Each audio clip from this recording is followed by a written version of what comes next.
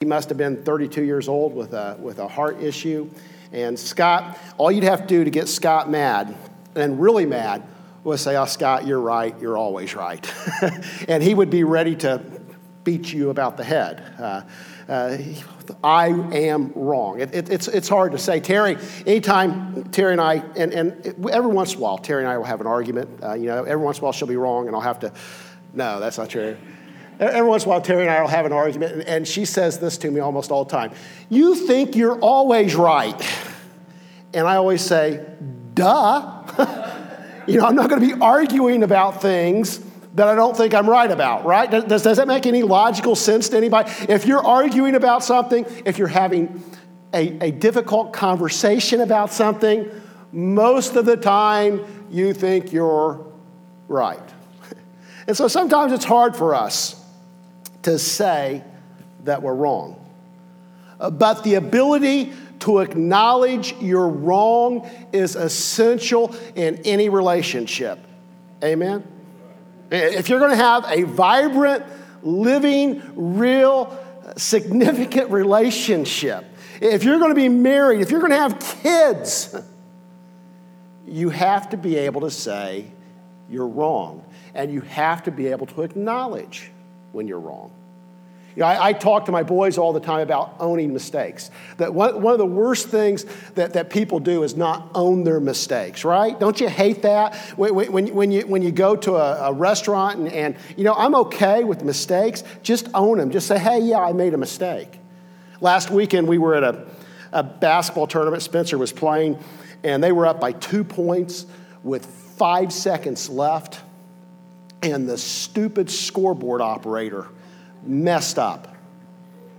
He did. The stupid scoreboard operator messed up, and the other team scored, and they had enough time to hit a 3 and just rip our guts out of us and beat us. The problem was, I was that stupid scoreboard operator.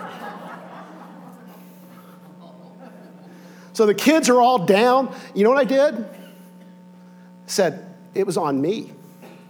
I messed up. I didn't start the clock in time.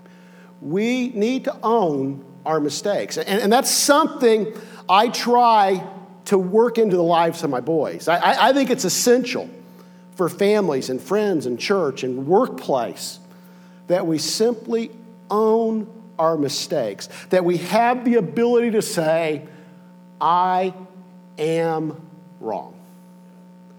The ability to acknowledge you're wrong is essential in our relationship with God. Amen? The ability to tell God, "I was wrong," is essential if we're going to have a growing, significant relationship with our Heavenly Father. Now, of course, it's Pentecost Sunday.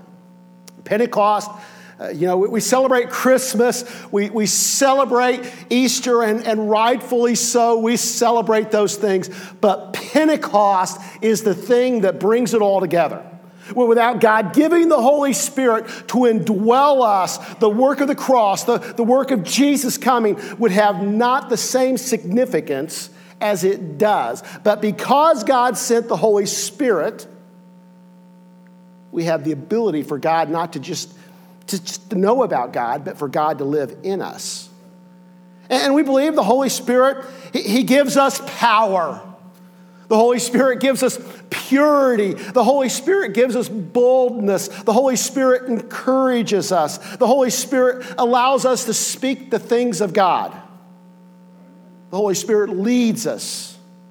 It is literally the Spirit of God within the followers of Jesus Christ that enable us to be what Jesus wants us to be. Without the Spirit, all these things that God has asked us to do, what Jesus has asked us to do, is simply impossible.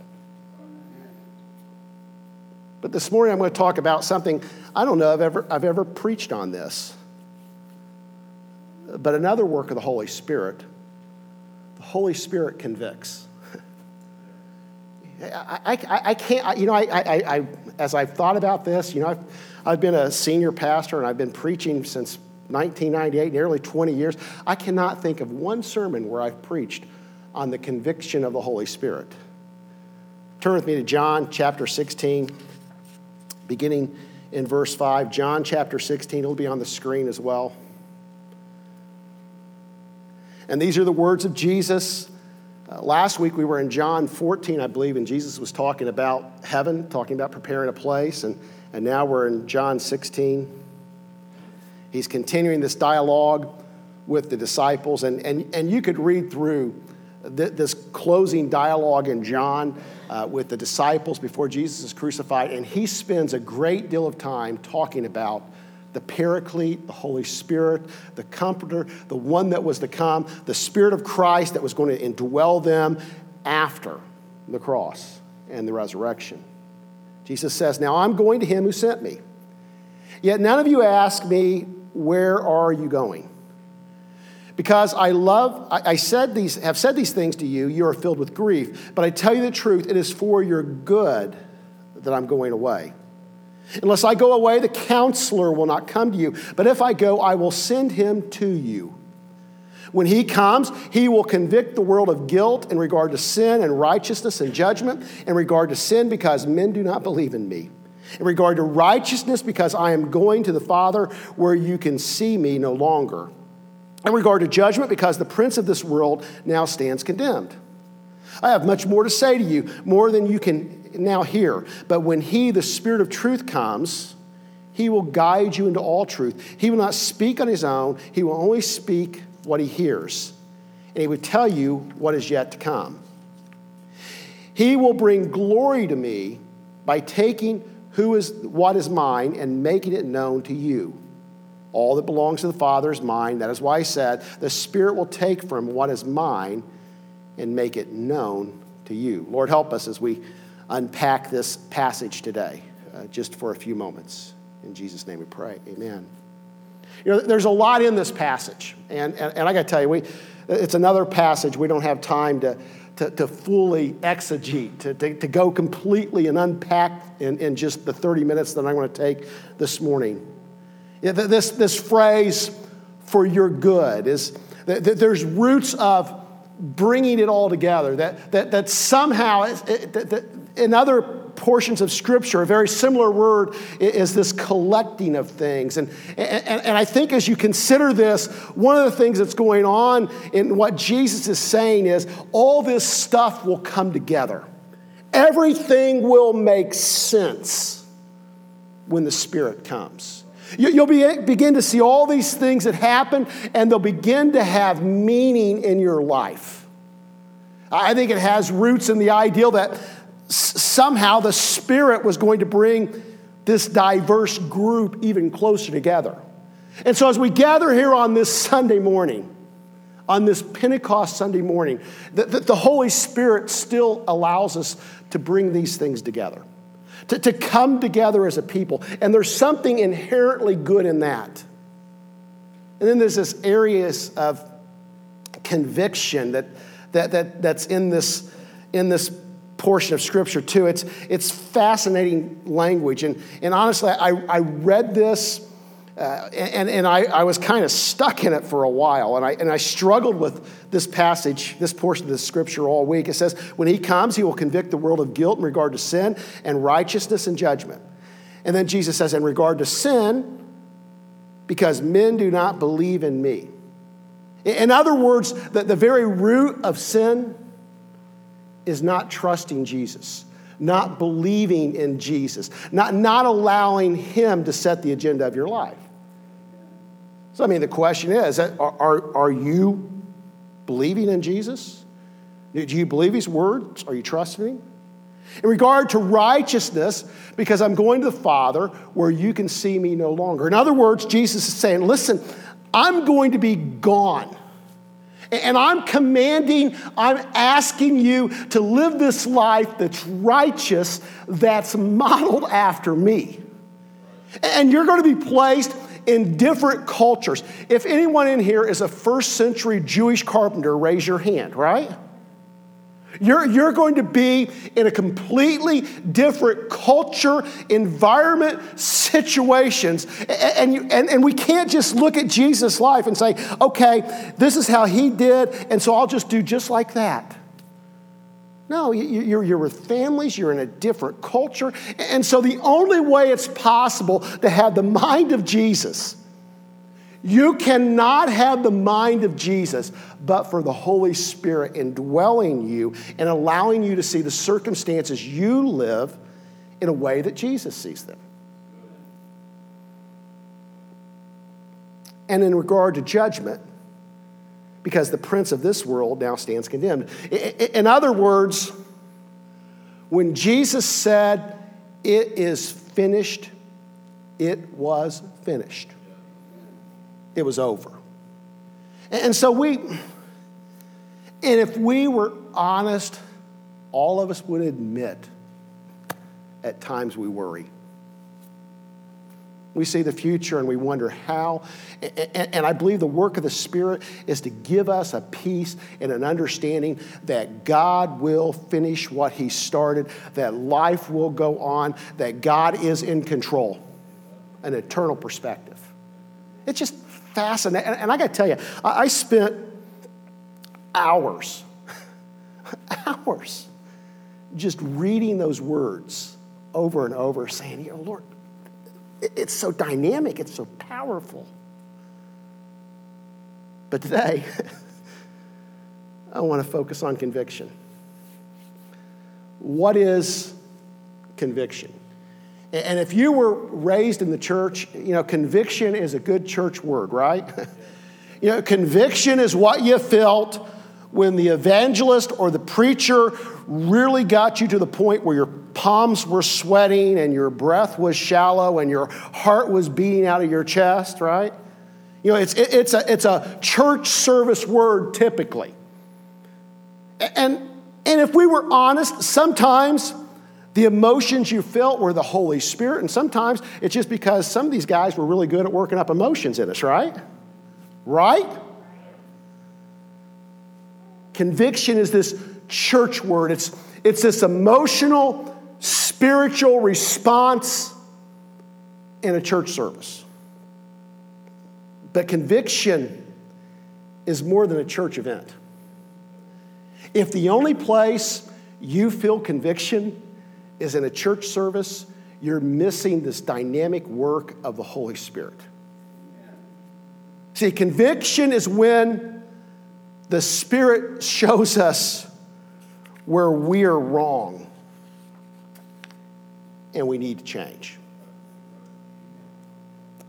If you're sincerely following Jesus, I believe conviction is not something that's happened once and only in a service, but it is the Spirit directing us in the environment we find ourselves in.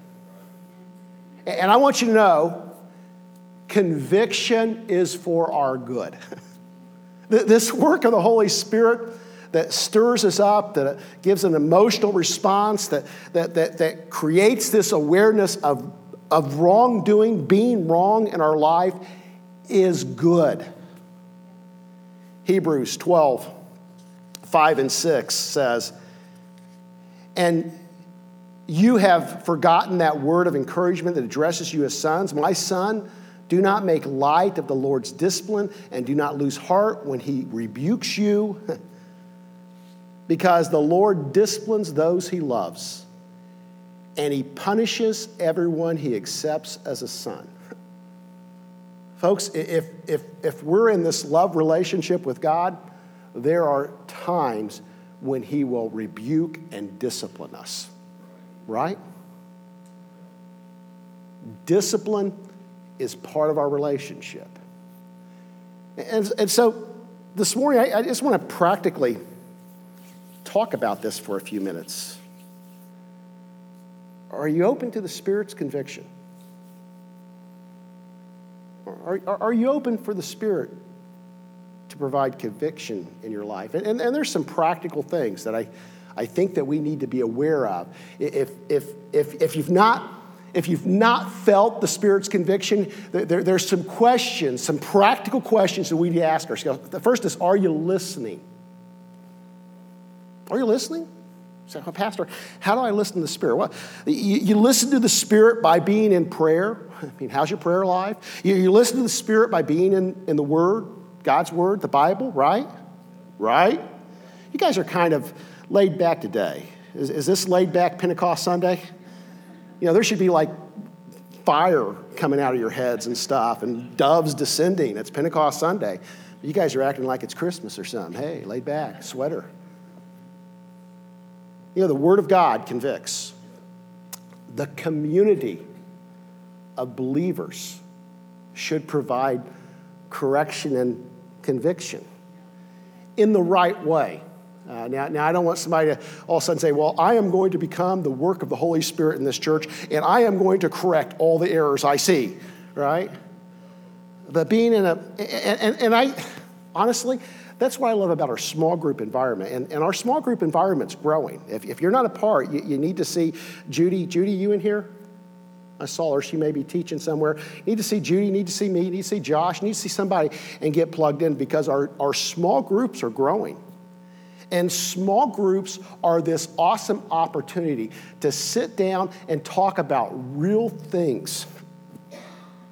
Rick and Tammy, is that not true? We talk about some real things. And some of them are hard.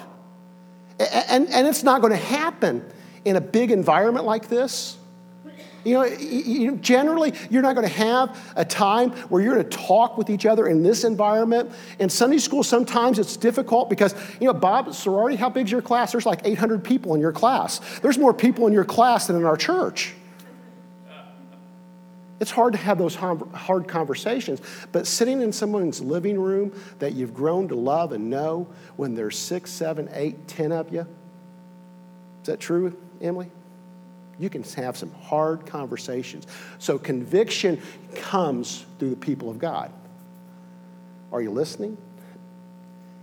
Can you admit when you are wrong?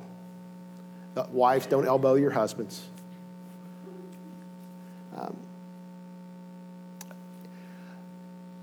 When you talk about relationship stuff, and you know, we're talking about a relationship with God, I think oftentimes our barriers in our relationship with others ends up being our barriers in our relationship with God. So if you're a poor listener in your relationship with other people, if you're so consumed in what you're thinking and what you're wanting and what your desires are that you can't hear from other people, I think it's fair to check to see whether you're the same way with God. And if it's impossible for you to ever tell anyone you're wrong, it may be difficult for you to tell God, God, I'm wrong here. Can you say, I am wrong? Thirdly, how are you willing to take appropriate action when you're wrong? So you've heard. And think about your relationship with other people. You've heard, you realize you're wrong. Are you willing to take the appropriate steps to accept, to own being wrong? You know, asking for forgiveness, making things right, maybe restitution in an appropriate situation? Or is your pride so big that you just can't take those steps? Inwardly you acknowledge, but outwardly, see, that can become a problem in a church. When we become so prideful in our purity and our ethics that we're not able to say, man, I really blew it there. It stifles the work. It stifles relationship. And when we're like that with God, it stifles, it stymies, it controls our relationship with God. The real question is this: are you a new wineskin? Now, see, that's the language Jesus uses. You got to be new wineskins, and in a lot of ways, Jesus was talking about this end of the old way, the old covenant, and the new covenant. That they were going to have to think completely different. God was moving in a new way, and old wineskins have stretched as far as they can stretch. And to add anything else into their life would just cause them to burst. But new wineskins stretch.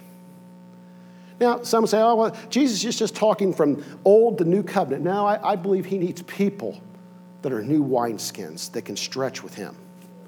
That even in our day and age, we cannot become so set in our paradigms and our thinkings and our ways that God can't stretch us more.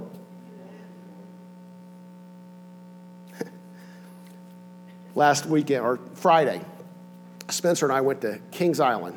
And, I'm taking him doing some roller coasters because I'm a daredevil. That's right. Doing the Beast and Vortex and Top Gun, even though they all have different names now, if you've been to Kings Island recently. But I was driving back through Dayton, and I grew up in Connersville, Indiana.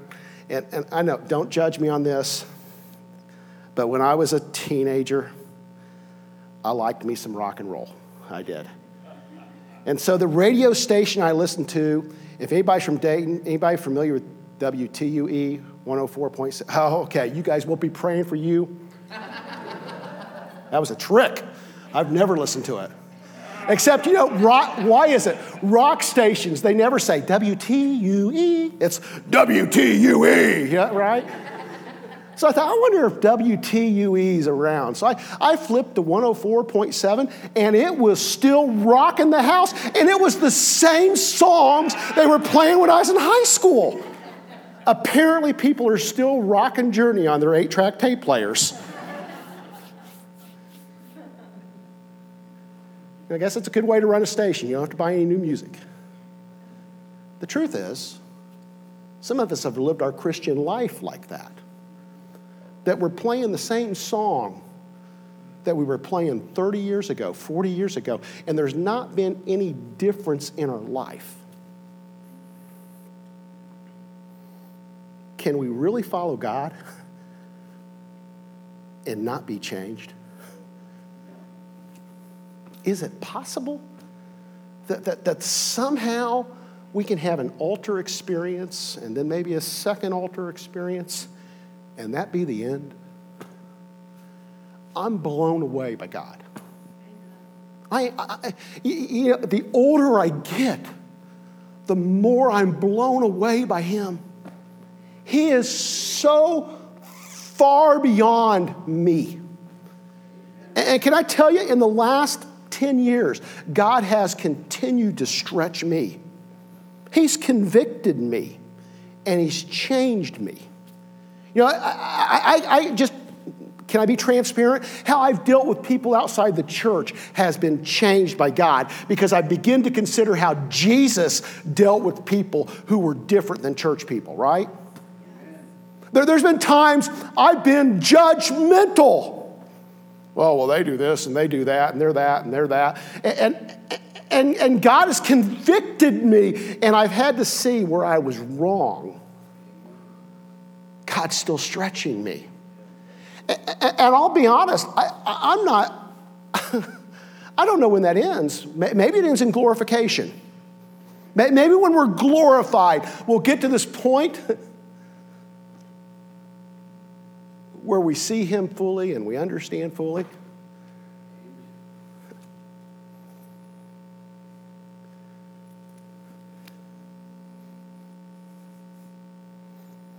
Here's the truth. God is never wrong. Right? God is never wrong, never has been, never will be, till you draw your last breath. Before you were born, God is right and he's never wrong. But I am at times. Amen? Not just me, but, includes you in that yeah, Pastor, you're wrong a lot. Sometimes I'm wrong. And conviction is that work of the Holy Spirit that allows me to see and respond to God's way of thinking. There's this dynamic passage. It's in Acts 10.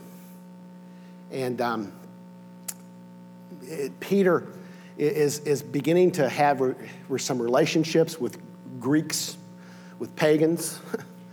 And mind you, Peter is this leader of the church. Peter is the one that stood up on Pentecost Sunday and preached the first Christian sermon. And it was a good one. It was. 3,000 people were added to the believers on that day. Peter was significant, and he was full of the Holy Spirit. Then in Acts chapter 10, he's having these dreams, and he dreams like I dream. He's dreaming of bacon sandwiches and ham sandwiches, right?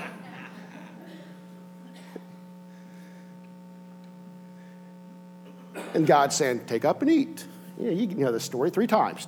Eat this unclean food. Eat the pork. And Peter says, I've never eaten anything that's unclean, Lord. And God says, don't you call anything unclean that I've made. Amen. What's that mean? That means Peter, this leader of this church, this man full of the Holy Spirit, had to come to a point where he said, God, you're right, and I'm wrong.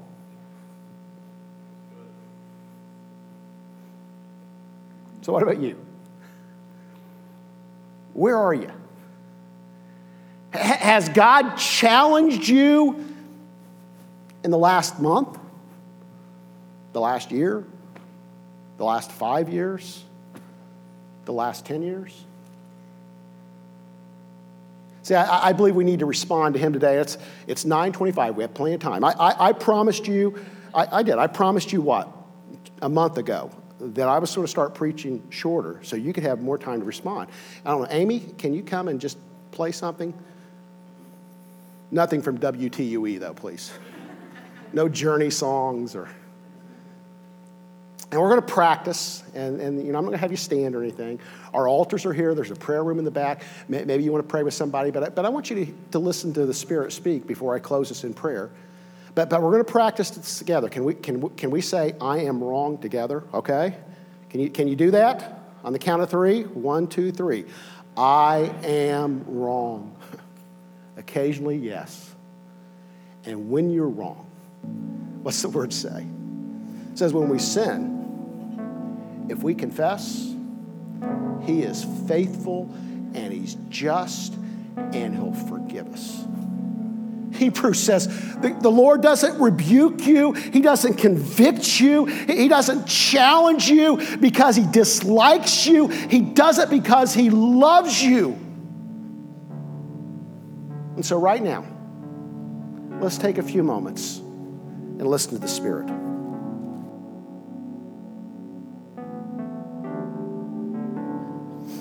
Who'd say to me, by just uplifted hand, the Spirit's speaking to you this morning? Would you lift your hands?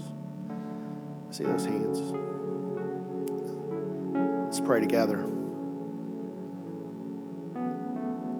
I want to be like you, Jesus. I'm not content with just being the same old me if it's less than what you want me to be. So Lord, help me to hear your Holy Spirit. When the Spirit convicts, may I be quick to confess, to acknowledge wrong, to acknowledge where I need to grow.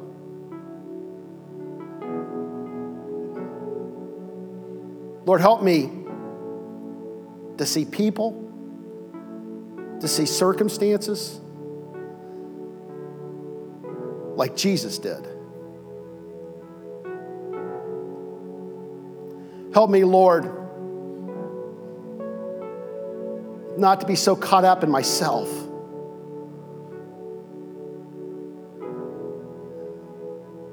That I can't allow you to move fresh through me. Lord, all of us in this moment,